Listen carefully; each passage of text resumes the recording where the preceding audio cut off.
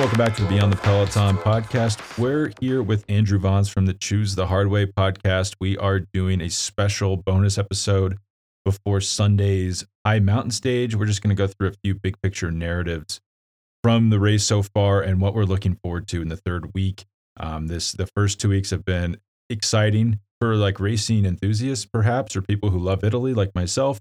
For regular race fans, maybe not so much. There's just been a lot of you'd probably like a bottle episode or almost anthology episodes where it's like someone wins a stage, but it's been hard to weave it together into a overall narrative for the GC. So Andrew and I are just going to opine on that, and then he's going to throw me a few things that he's been thinking about as well.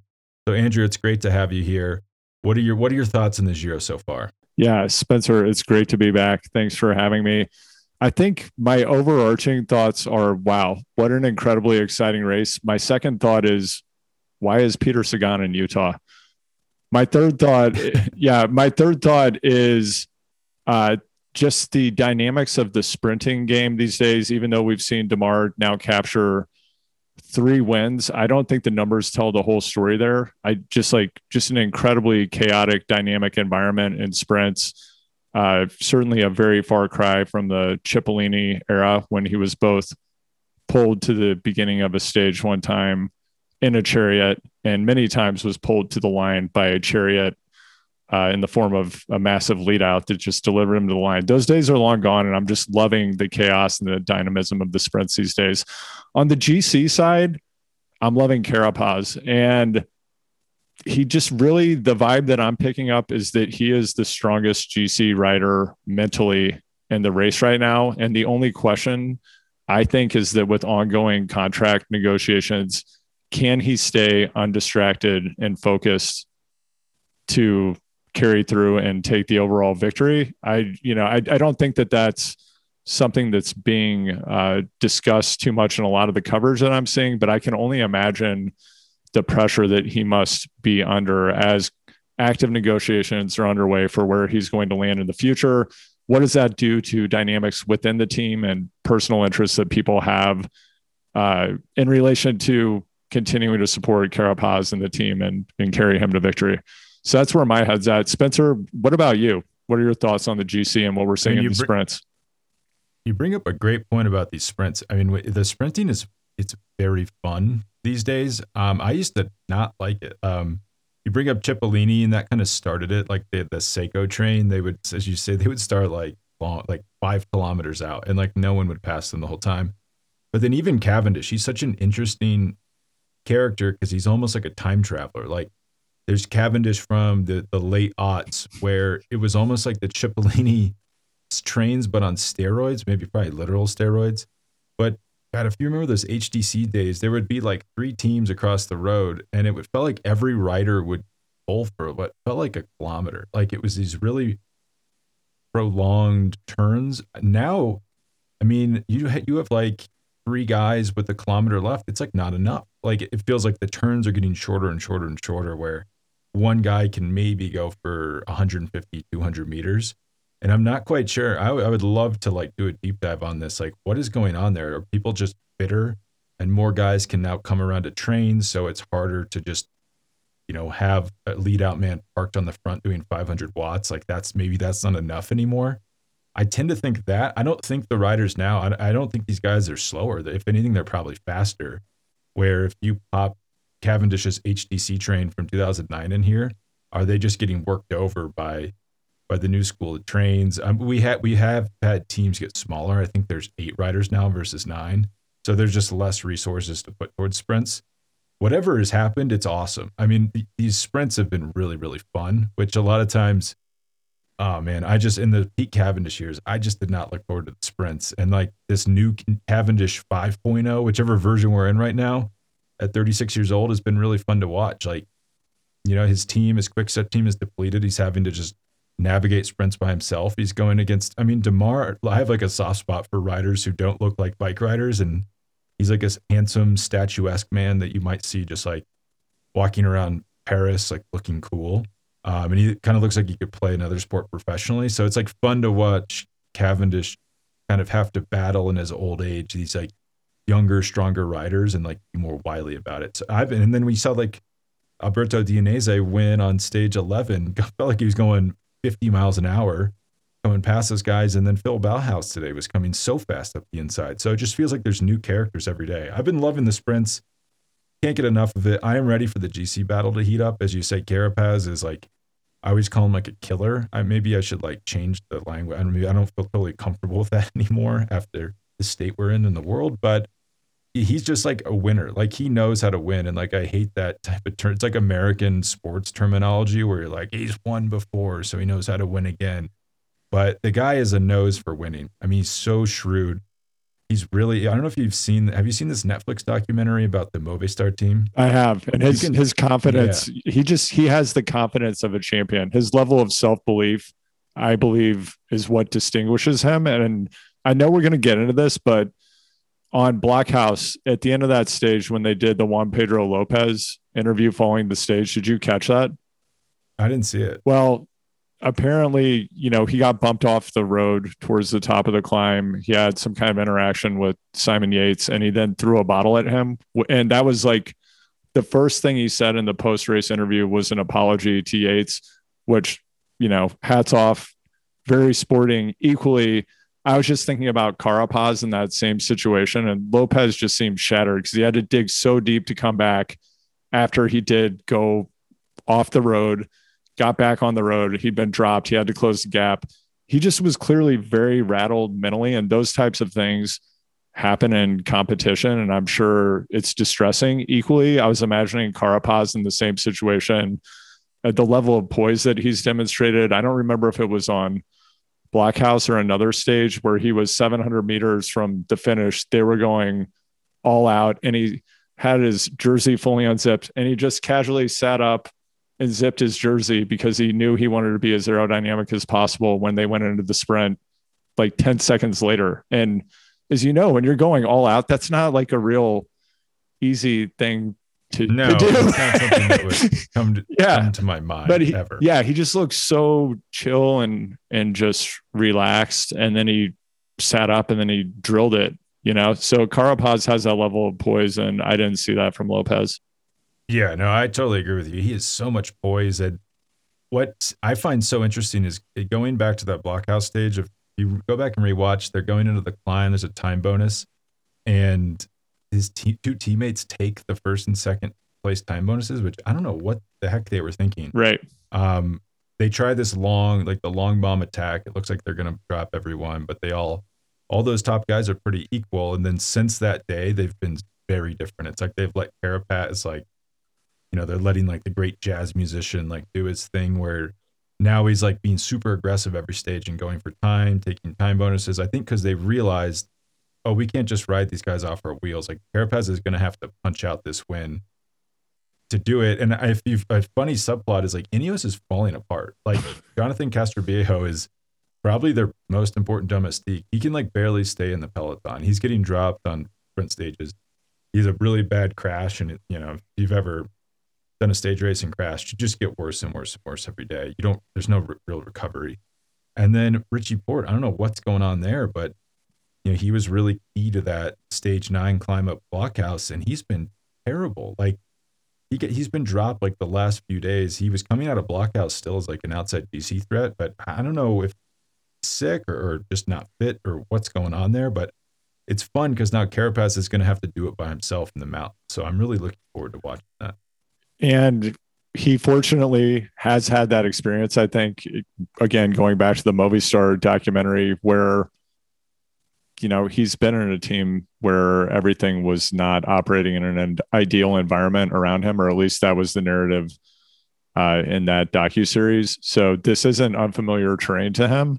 And he just has that champion's mentality. He has a level of poise that you just don't see from many human beings in many disciplines. He has it. He has the gift. And I think that's the thing that's going to carry him forward and separate him from the pack. I also wanted to jump back to stage 2, the time trial. And I was looking back through the results, and, Carapaz in a relatively short time trial lost a pretty big chunk of time for someone who's at his level going for the GC. But what I read in that result and what I'm now observing over time is that he came into this race definitely in form, but with the ability to peak even higher. And I think that's what we're going to see as we now advance later into the race. And of course, that's where in the past we've seen other riders who are contenders or coulda, shoulda, wouldas completely fall apart. So I think we're going to see him get stronger and stronger.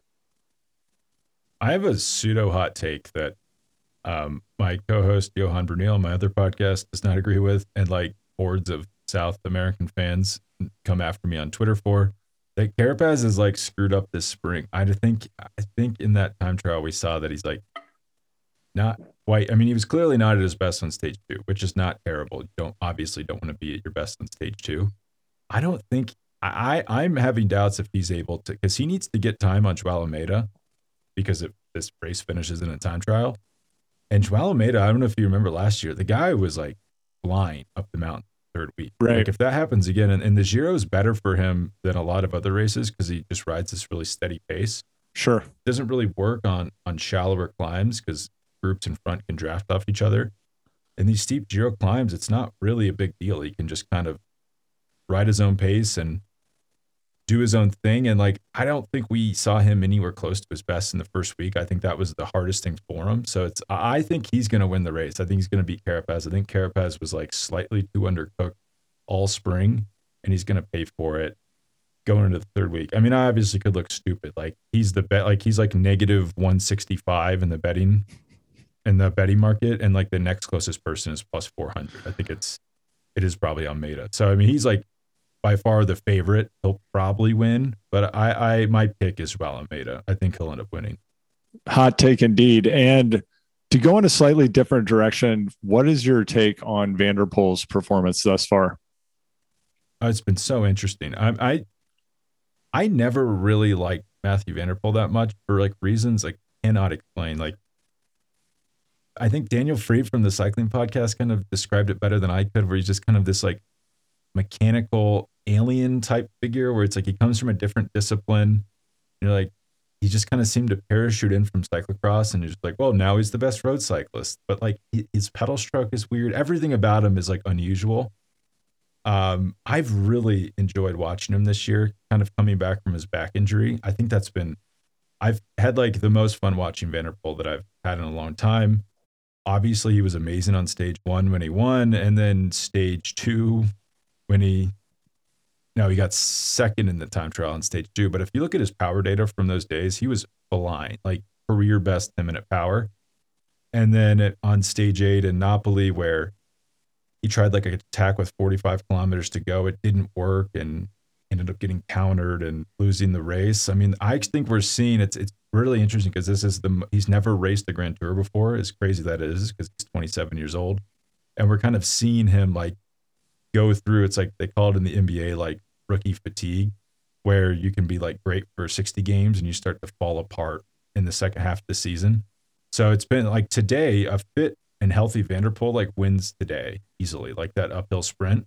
And he got dropped. I don't even think he was there to contest it. And like tomorrow would be a really good day for him too if he was rested and fit. And I don't think he's even going to figure in that stage. So it's been really interesting to watch him going from like as electric as he was in the first 2 stages to kind of fatiguing and like learning what the rest of the pro cyclists have had to deal with these pesky Grand Tours. And like, I wouldn't be shocked if it changes his body a little bit. Like I thought Peter Sagan got less explosive the more Grand Tours that he did, where you never quite regain that extreme explosion, but you become a stronger, more consistent rider because of that. Yeah.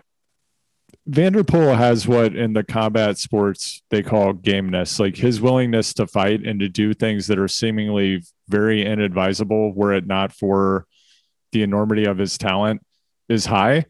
And the thing that I'm curious about is what could he achieve if I mean, I know we've talked about this before, but what could he achieve if he rode truly strategically? And going back to the stage where he was ultimately out sprinted by Beniam Girmay, if you rewind like 5 minutes, 10 minutes before he lost the sprint, conceded the sprint, ran out of gas, he had that downhill attack. And when I saw that, I mean, watching on TV, I'm sure it's very different than what's actually happening inside of the race, because he wasn't the only person who tried to break away on the downhill when it seemed incredibly inadvisable, but he put out this huge effort.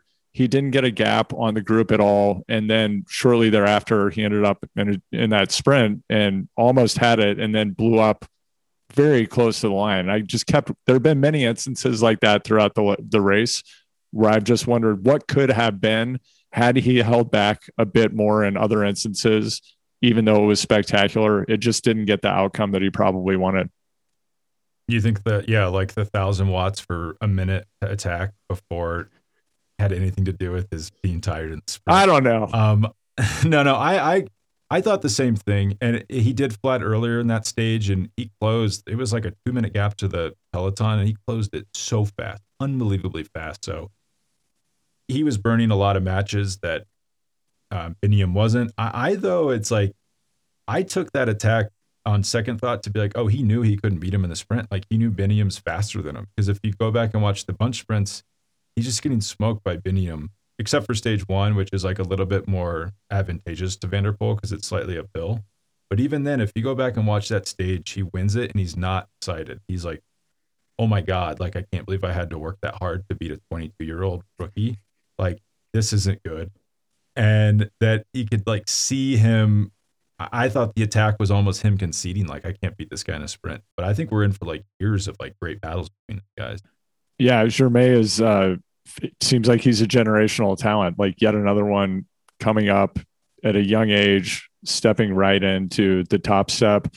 And there were so many moments in the race already where you just have to wonder what if. Same thing with Caleb Ewan's crash early in the race. Like we talked about this briefly, but the price that you pay for a wreck that severe, that early in a stage race, it's just impossible for your body to recover and to really get into anything approaching top form in a scenario where you have to be 100% all the time. So I think one of the observations that I had in that Germain Van der Poel duel, the sense I always get with Van der Poel, even when he's winning a race, I feel like he's trying to make it extra hard because he's training for something else. I don't know why. He's like, there's almost like a Froome-like quality to how he's interacting with the technology on his bike. I don't know if you've noticed this, Spencer. Have you ever observed this, where he's really has this fixation at times on his computer and whatever's going on his computer?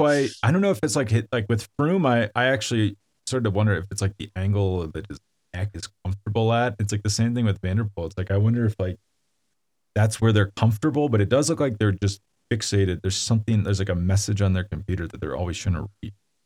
Yeah. And he's throwing in these incredible efforts that are spectacular to watch, but equally, I always just get this sense that he's thinking about something that's 10 days or 2 months from now.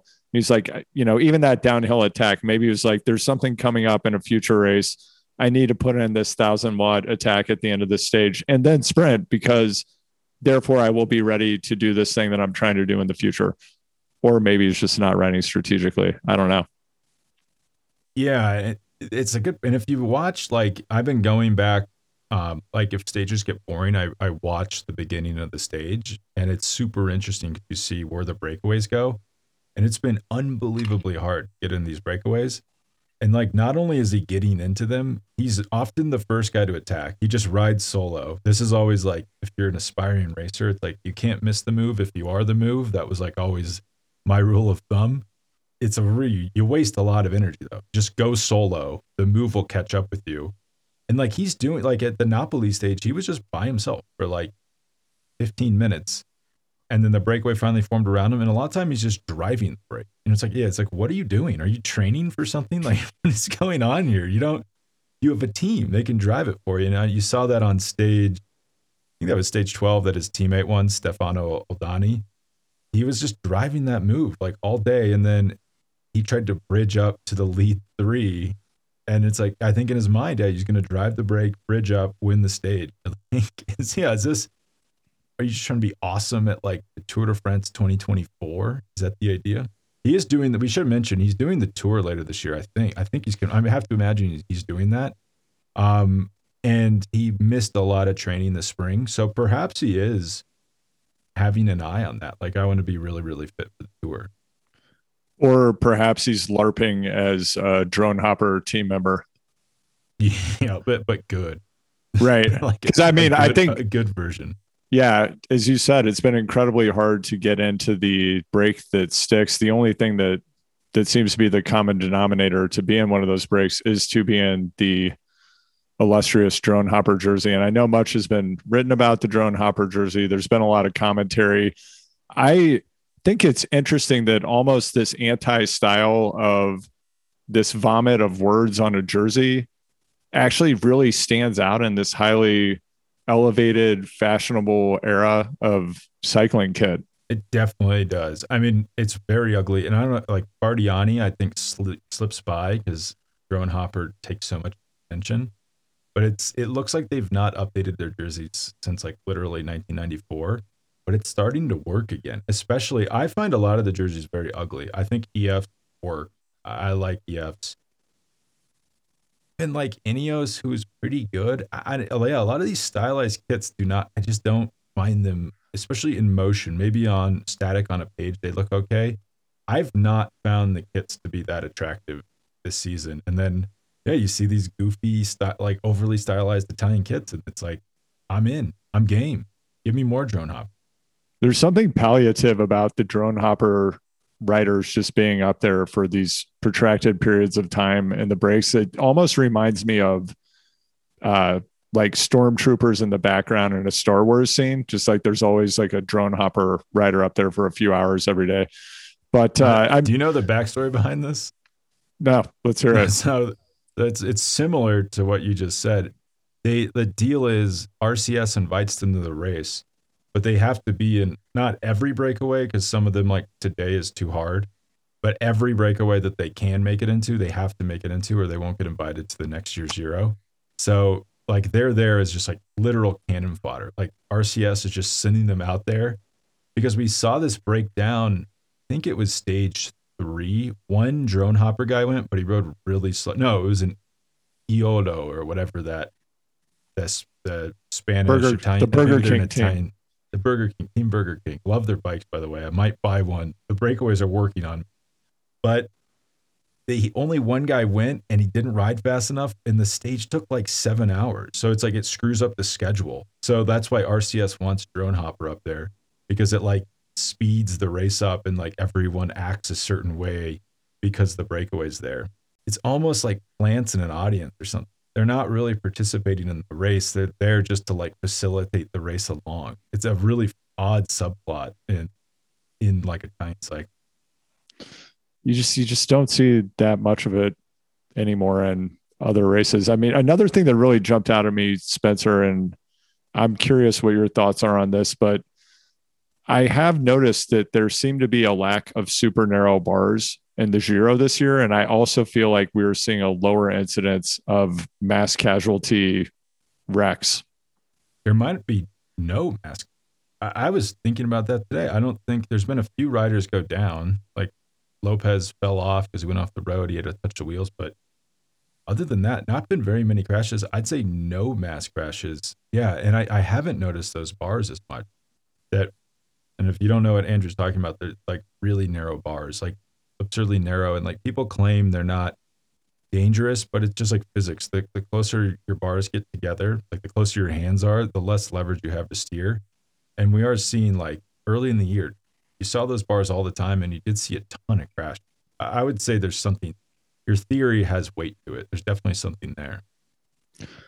Spencer, I also dug into an exchange that we had off air about bike throws and tall people. And we were kind of having this back and forth about your observation that there are a lot of taller riders who don't seem to be as proficient at the bike throw. So I dug into the research. I was curious about what kind of relationship there is between height and reaction time. And there seems to be a fair amount of research that because the electrical signal has to travel farther in taller people's limbs, that they in general have lower reaction times. I do think that there are a lot of confounding variables in cycling at the end of an incredibly long stage when a bike throw happens related to timing, fatigue, neural fatigue, physical fatigue. But I am curious if that potentially does have that impact that we see sometimes when we see a smaller, more compact rider like Ewan or Cav going head to head with someone who's taller on the line. Definitely felt like I rewatched this after you brought this up. So he got beat by DeMar, right? With that bike throw, who's significantly taller. Right. It did look like Ewan, who's normally very good at bike throws, just like got it off late. So I mean, maybe if he's taller, he just has the reach to get that out there. But you're like, it just feels like a lot of bike throws. It's like, I guess a lot of sports things are like this, but just like timing is everything. Like if you can, you can be 6 feet tall in the NBA, but if you just have good timing, you can get a shot off on almost anyone, even though your reach is just not anywhere near a tall person's. So it probably is like you just have to, if you're shorter, if you're like Ewan, I mean, his arms must be some of the shortest arms in Peloton, that you just have to be really like, you can't have mistakes like he had. You mentioned something, I never found this, that Jonathan Vaughters was like espousing beliefs about Remco Evenepoel's shoulder to hip ratio on Twitter. It wasn't on Twitter. It was on another cycling podcast. He was being interviewed, and yeah, he was talking about Remco's proficiency in time trialing and his low frontal area having a lot to do with the ratio of his shoulder width to his hip width. Yeah. So yeah, I mean, if Vaughters always seems to have very deep things about sports science, and then when I'm just pulling up the rankings right now, his EF team, if we were in the ICU, they would be called. Like they're dead. They're done. They're so bad this year. I think they are better than another World Tour team. And there's people that work on that team that I really like. So I don't want to be too mean, but they are not having a good season. So it's funny that Astana is almost catching them, and Astana's not getting paid. They're all riding for free this year, and they're like folding. Everyone knows they're just folding at the end of the year. So if they get beat by Astana, that's really bad. He did though say something about Remco during COVID that I thought was interesting, that he's not good on like Zwift or indoor riding. Like his power is not great, and that you could just be seeing a mismatch between like how aero he is because he's just a lot of different factors, but one of them being his hips to shoulder ratio. And that he just doesn't have to put out as much power because he's like physically gifted. It's like, could you ever actually apply that? Like, are you going to go out and recruit riders with advantageous hip to shoulder ratios? Probably not. At the end of the day, it's like Carapaz. Carapaz, actually, it's funny if you think about him. He's very talented. Like he's obviously talented than almost anyone else in the world. He's not particularly, his like biostats are not that good. Like, he's not really elite at any one thing. He's just like good at racing his bike. And like, that's probably more important than like anything else at the end of the day, it's just so cool. It's like, as we get more advanced in sports and sports science gets whittled, and it does feel to me though, I feel like, is sports science getting better? Hot take. Are we sure sports science is good? Like, I feel like we're just having the same conversations every few years. For example, was bike weight was a thing, right? That was like that's all anyone talked about for felt like years. Or I'm remembering that correctly, right? Yes. Weight weenies, like Cannondale had like a sub-legal bike. This was important. This is all anyone cared about. Disc brakes come along. Weight's not important. It's only about aero. There's guys riding those disc brakes bikes are not lighter than the minimum. So like they're riding extra weight up the climb. So the bikes have gotten heavier, significantly heavier in the past 5 years. And you're like, well, what happened to weight? Does weight not matter anymore? Like, that's why Pogacar chooses to ride rim brakes a lot, because it's just a lighter machine. So, yeah, I guess we are getting better with sports science, but it just feels like that. Like, did someone take their eye off the weight ball? Like, what's going on here? Yeah, I don't know what's going on with the weight thing. I have the same question, and I'm also wondering what's going to happen with bike development, because surely there are further advancements that can happen to bring the bikes with disc brakes and aero technology down in weight.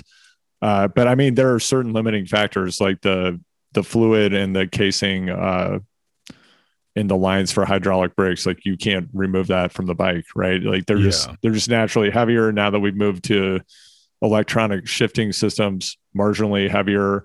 Component manufacturers no longer want to sell mechanical systems, and they've now used marketing to convince consumers that their mechanical is an inferior product. And a lot of people don't want to mess with what you need to do to maintain mechanical systems. Plus, the aero integrated systems now that are used in bikes with hidden cables make it pretty much impossible to run mechanical systems.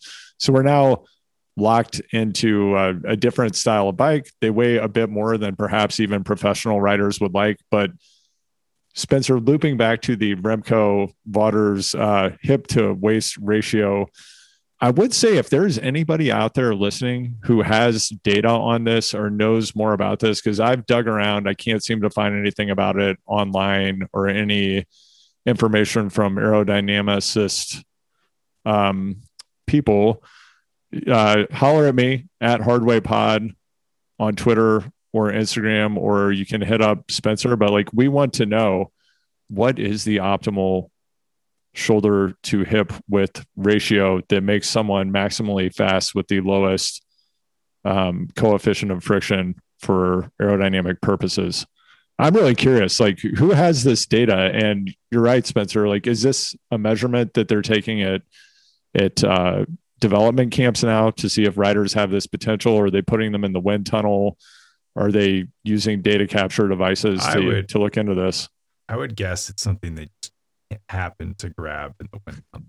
That I cannot imagine this is like, maybe this isn't even a real thing. Sometimes Vader says stuff that I'm like, yeah, that's why I'm asking. That's why the truth is out there. And you're right. There is something of an Ivan Drago and Rocky 3 aspect of Van der Poel, and Remco has it as well. I mean, very vastly different personalities, but both just, wow, is like their explosive style is just incredible. And there's something about both of those athletes as well. While they have very different body types, they just sit on the bike and seem to be proportioned differently than most professional cyclists that you look at. Remco in particular, I don't know what it is, but you know, he's flat backed like 100% of the time, no matter what he's doing when he's riding. It's almost like he's time trialing all the time, which is freakish. But there's also something just about the proportions of his torso and limbs that just gives him a very different visual appearance than other riders.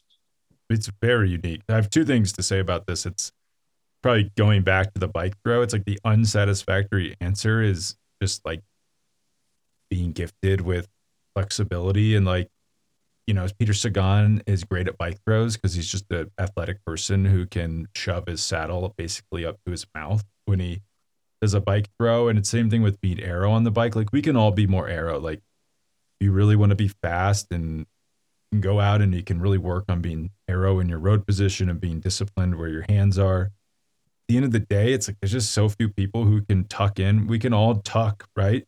How many of us can actually put out power or breathe in that position?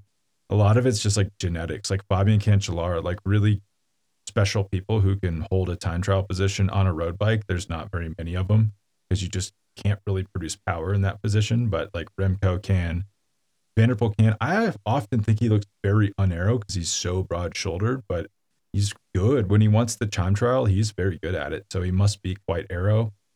And then the other thing is like, I've noticed with European riders like Dries de Bont, who's on Van der Poel's team, was off the front. And I was thinking like, he just looks, same thing with Van der Poel. Like they just look like athletes, like really good athletes.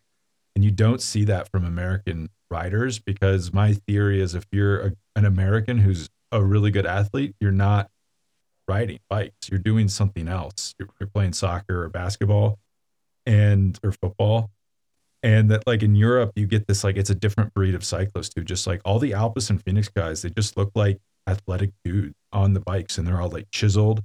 And even the way they just sit on it, you can tell that it's really different than how an American sits on a bike. It's just like an agility there and an athleticism that you don't see from like a stereotypical cyclist. So probably a lot of it just comes down to being like a good athlete and like being flexible and being able to move your body around. Yeah, and maybe we'll find out that while he appears to be broad-shouldered, perhaps Vanderpool has the golden ratio of shoulder to waist. We'll find out. The truth is Yeah, out there. there is this guy. I actually would love to have him on. We should get him on. His name's Dan Bingham. He's a really smart guy. He's an aero. Is like his title is aerodynamist, and he used to work for Yumbo. And you'll notice their setups are really different than they were 3 or 4 years ago. And Ineos is a lot more aero now than they used to be. And he has like all types of theories of it. It's not aerodynamics is not what you think it is. It's like it used to be. Do you remember when everyone's time trial position was like there was no stack? Stack was like not allowed, and now people are so high it looks like they'd be on arrow in those positions. But Right. what you think looks arrow is different than what is arrow. So I'd love to get his thoughts on the like what makes how is Matthew Van Der Poel aerodynamic because he's like a statue. It's like a Greek statue that you put on a bike, and somehow he's fast. A Greek statue that's looking at his computer. Yeah, just obsessed. What's on there? We don't know. It's just his like We don't know. his contract. Just loves to look at like the bank account just going up every day. He can't believe how much money he's making. Maybe it says looking strong. So is Carapaz your favorite to win this race? Carapaz, yes, Carapaz will win. What about you? I like Almeida. I'm sticking with Almeida. Almost a more. This is who's your podium then? The third podium place, especially with Bardet gone today, I find to be incredible. Yeah. Gosh, honestly, I haven't thought that far. I'm a winner. I'm fixated on winning. I haven't thought about second and third. Yeah. What about you? I mean, so like I'm looking at Mika Lind. I have not seen him look this good in years. The guy is allergic to like winning and results. He looks incredible though. I could see him finishing on the podium. Guillaume Martin, same thing. Very consistent. Oftentimes finishes 9th, 10th, 8th in the Tour de France. It seems impossible for him to podium. It's right there for him. Jai Hindley, I guess he's been second here before, but I almost that's like a Mickey Mouse Giro in my opinion. I don't think it was even 21 stages. It was like I don't know if you remember the weird COVID year where the races were all in like odd slots. Third here would be really legit. I don't totally buy him. I mean, I would love to see Domenico Pozzovivo would be 39 years. The guy's 39 years old. He was unemployed until like mid-February. And I heard a theory not a theory, just like a figure that he's making per year what Carapaz makes per week. And he could ride into a podium place at this Giro. That would be crazy. I'd love to see that. I also think as a real sleeper subplot here, just looking at GC today, and we'll see where things shake out. But wow, Valverde and Nibali both in the top 15. Oh yeah, some people I talk to are like, oh, I can't believe they're riding for GC. They should be going for stages. Like Valverde is not very far back. He's less than 90 seconds off the lead. And the big thing for both of those guys is I don't know what happened to Nibali and on Etna. It's like a tragedy how much time he lost. But they both looked so good on Blockhouse, which is a legit climb. Like that's where it would show if you hadn't done your homework. And they were both really good. People should be, if you're sitting up there high in the GC, you should be worried about that, especially Nibali because he's so far down. 304. If he gets in a move, is Ineos really, what do they do? Are they going to pull back a breakaway because Vincenzo Nibali's in it in the mountains? Maybe not. And then things can get really crazy really fast. They have a fighter's chance. I mean, I thought the same thing on Blockhouse. I was just like, are my eyes deceiving me? Is this real? I believe that. Yeah. So it's insane. It's where they are at in their careers and their achievements are ridiculous, but it just, wow, to do that at that age is unbelievable. And Balka Mellema sitting 17th place, 6.5 minutes back. If he wins, I win something like $150,000. So I am just hoping that happens. No one will ever see me again. I'll be in Aruba for the rest of my days, living off 150K. No, I tend to agree that Valverde and Nibali. I mean, Valverde's shockingly close. I don't think I haven't heard much about it. People seem to just be kind of overlooking it, but that's something to pay attention to.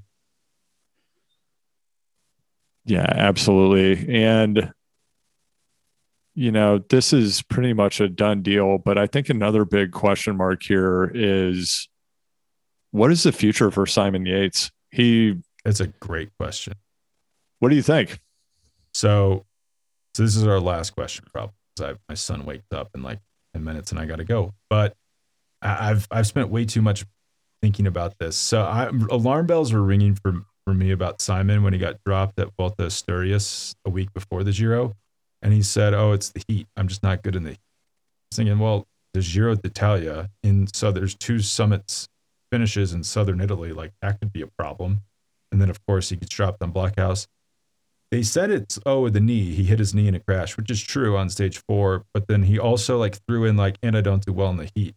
I'm like, well, is that true? Because he won the Vuelta a España in 2018. So like, could he really not do well in the heat? I get worried when I start hearing stuff like that. It's like super talented riders tend to do this. Like we saw Wilco Kelderman blaming his disc brakes for blowing his wheel up, which isn't true. It's like when I start hearing the excuse train come out, I'm like, I don't love the mental space that they're in. He's won a Grand Tour, unlike his brother, who's never podiumed at a Grand Tour. I think people tend to think Adam is better than Simon, but Simon did win the Vuelta. I don't think he can, after this, even though he has a slightly valid excuse with the knee, I don't think he can go for, and I heard him say he doesn't think he'll go for GC in a Grand Tour. He's so good. He's so inconsistently good that it would make sense for him. He should just go to the Tour de France every year and win mountain stage. Like, that's not a terrible career. He probably is on an amount of money. I bet he's getting paid 2.5 million euros a year at Bike Exchange, and you only pay riders that who are GC riders. You wouldn't pay a stage hunter that. So that probably goes into the calculation. I honestly think he should go Levi Leipheimer. He should just try to win week-long stage races and win stages at Grand Tours. Yeah, and then beyond that, it's probably in the latter stages of his career, playing more of a support road captain kind of role. Like I'm picking up like real Richie Porte vibes from him at this point. Like I feel like that's the direction Simon Yates is headed. I do feel like people forget how good Porte was. I mean, Simon Yates is pretty good too. But yeah, he needs to find his Richie Porte groove. Like when Richie got 3rd at the 2020 Tour de France, like that's I think the pinnacle of Simon Yates's career. I think though that's the media, which is like if you are an English consumer or speaker of cycling media, like it's very British focused, and I don't think neither he nor like the British establishment have come to terms with that. I think he's like 30 years old, which is funny. But it's still like, it's coming. He's going to be great. It's almost like what we went through with TJ Van Garderen, where it was hard for us to reconcile. How could someone so promising, so young, just flame out the way that he has? And I mean, not that he's not had success. Like, I've never won a Grand Tour. Like, that's pretty cool. But like right sizing the expectation still needs to happen, perhaps. Yeah. And one other factor with Yates is what's happening with the valuation of their title sponsor team, Bike Exchange. There's been a massive drop in the company's valuation with what's happened in the stock market in the past couple of weeks. And, these riders all have their heads in the game, but it's, I keep thinking the same thing, whether it's Carapaz, Cavendish thinking about where he's going to be in 2023, Yates thinking about both his trajectory within this race and the overall stability of the team. Just like a lot of things happen in cycling. These are not, it's a different kind of professional sport with a different financial model. And that just has to create a lot of stress for these riders, is just a guess that I have. Yeah. Do you know the story behind, there's a bit of backstory related to what you're talking about, where that team is owned by Jerry Ryan, who's like one of the richest people in Australia. But he's not like, they have Atlassian now, but they just don't have like they don't have like Jeff Bezos, massive wealth. So he has like constraints on his spending. Yep. and he just loves cycling. He just funds that team, and like he also owns Bike Exchange, and then uses or he owns Jayco. Like every sponsor of that team has just been a portfolio company of his, and he just slaps the name on for like free publicity for one of his own companies. So like if Bike Exchange went out of business tomorrow, the team would probably be fine because Jerry would just keep paying for the team. Something happened. I'm not quite sure what exactly went on, but in 2020, he decided he didn't want to do that anymore. And this guy, Shane Bannon, who very nice guy. I like the guy a lot. I don't know the full story here, but like he went and sold the team to a Spanish businessman. Did you follow this at the time? No. He just like sold the team. So it's like everything the team had, like the cars, the service course, the license was never run by Jerry Ryan. I don't think Shane is a crook. So I think I'm going with miscommunication. If he wants to come on the podcast, I would love to hear the backstory on this. So the team was just like sold to like almost what appeared to be like a organized crime figure in Spain. Like the guy had a construction business. Like there's no way his business could have supported this team. Riders stopped getting paid. It was like a bad time in the team. And it was like during the COVID craziness. So this kind of got lost in the shuffle. Jerry Ryan realizes what's happening, gets the team back, buys it back, basically says like, well, I didn't approve that. So that's not a valid contract. It's my team again. And now it's like a relationship they've broken up and now they're back together. He's like, I'm recommitted to the team. I'm going to put money into it. But since that turmoil, they've been, you look at like the charts of their performance, it's been dropped off when that happened and it's never been the same again. Especially, I think they suspended pay. A lot of people went to half pay and they're still on that half pay. And you can tell, I mean, they're not motivated. It's not a happy team. Like if you remember the good vibes of the Orca Green Edge era, those are gone. So you're deduced correctly that like, they're all feeling the financial stresses that are happening behind the scenes. Yeah, everything's great as long as Oleg Tinkov continues to pay the bill, and then Oleg is gone and things change. Yeah, I mean, I don't know how good that seemed still kind of like a crazy situation when he's like, I don't know why I'm paying these guys anything. They suck at riding the bikes. That would probably rattle me a little bit as a rider. Yeah, I think so. I mean, that's what I'm saying. When you have this Medici Patron model for the sport, like your future financially as an athlete, any stability that you have is in service of and at the whim of whoever is paying for everything. And if they change their mind or if the situation changes or things change hands, which they often do in professional cycling, then who knows where you're going to be next season with what support on what bike. And I think that's why Adam, his twin brother, went to Ineos, as the Europeans say it, because he wanted the financial stability. Because they are like, they didn't break up because it's like there's not enough room in town for two Yates. Like the first thing we need to do with Simon is he got to be back with his brother. They got to be on the same team. Like I think they're like best friends. That I heard they talk every day.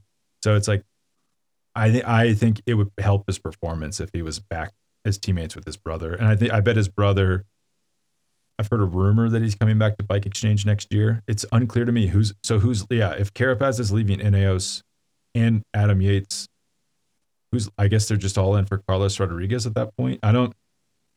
We might have to come in after the tour and like do like a contract negotiation gossip podcast, because that's also interesting to me. Like what's happening to Ineos at the end of this year. And it makes sense. This is the time of year when these things happen in professional cycling. Equally, I think it creates maximal psychological instability for the riders. It just has to be incredibly challenging to go back to their hotel room and, be thinking about this and chewing on it in addition to whatever is happening in the race, which is all consuming. But going back to where mental strength is really the number one quality a rider has to have to be at the very highest, most elite level of any sport, and in cycling as well. That's what Carapaz has and displays in spades. So I think that's why he has the advantage. Yeah, I mean, these guys are doing contract negotiations like on the rest day of Grand Tour, which is, that's not how I would design, even like think of cortisol levels, like how much you're stressed. You're like, no, I want this much money. And your team's like, no, you suck. We want to pay you this much. And we want you to go, by the way, yay, please ride well tomorrow. Like, it's just an unusual situation. And it's like, you see people like perennial snake bitten riders like Landa, or like, I love Bardet, but Bardet does not win stage races often, if ever. And it's like, yeah, you're just wondering, are they just crumbling as the pressures build consistently? And then the same people tend to win races often, probably because of their mental stability and like their mental strength. Not even strength, the bad. Their fortitude, their ability to like, they're going through inhumane experiences, and like very few people could just like brush that off and continue to perform. And like, that's what makes it so special. Especially while you're living out of a rolly bag and sleeping in a double bed with a roommate in a small hotel room in a chain hotel, right? Like, we're talking like Holiday Inn-ish level. Shout out Holiday Inn. I've enjoyed staying in a lot of them, but I'm not sure I would want to stay in one in the middle of a athletic contest such as the Giro. Yeah, I mean, I think when they get to the mountains, it's like you can kind of get like the rustic. Some are very nice hotels and some are like rustic chalets, but think about like think of all those flat stages at the Tour de France. Like, what are those towns like? How nice are those hotels? I don't know if I'd willingly want to stay with them. And they're in there with roommates. I mean, that's not it. But thanks for coming on, Andrew. I am excited. I almost called you Adam Yates. Thanks for coming on. And I'm excited to watch this final week go. And well, I think there's like a lull stage next week that we should try to get together and then talk about what's happened and what's going to happen in like the final 3 stages. They're pretty exciting. Yeah, I'm looking forward to it. Thanks for having me on, Spencer. All right. Bye. Bye.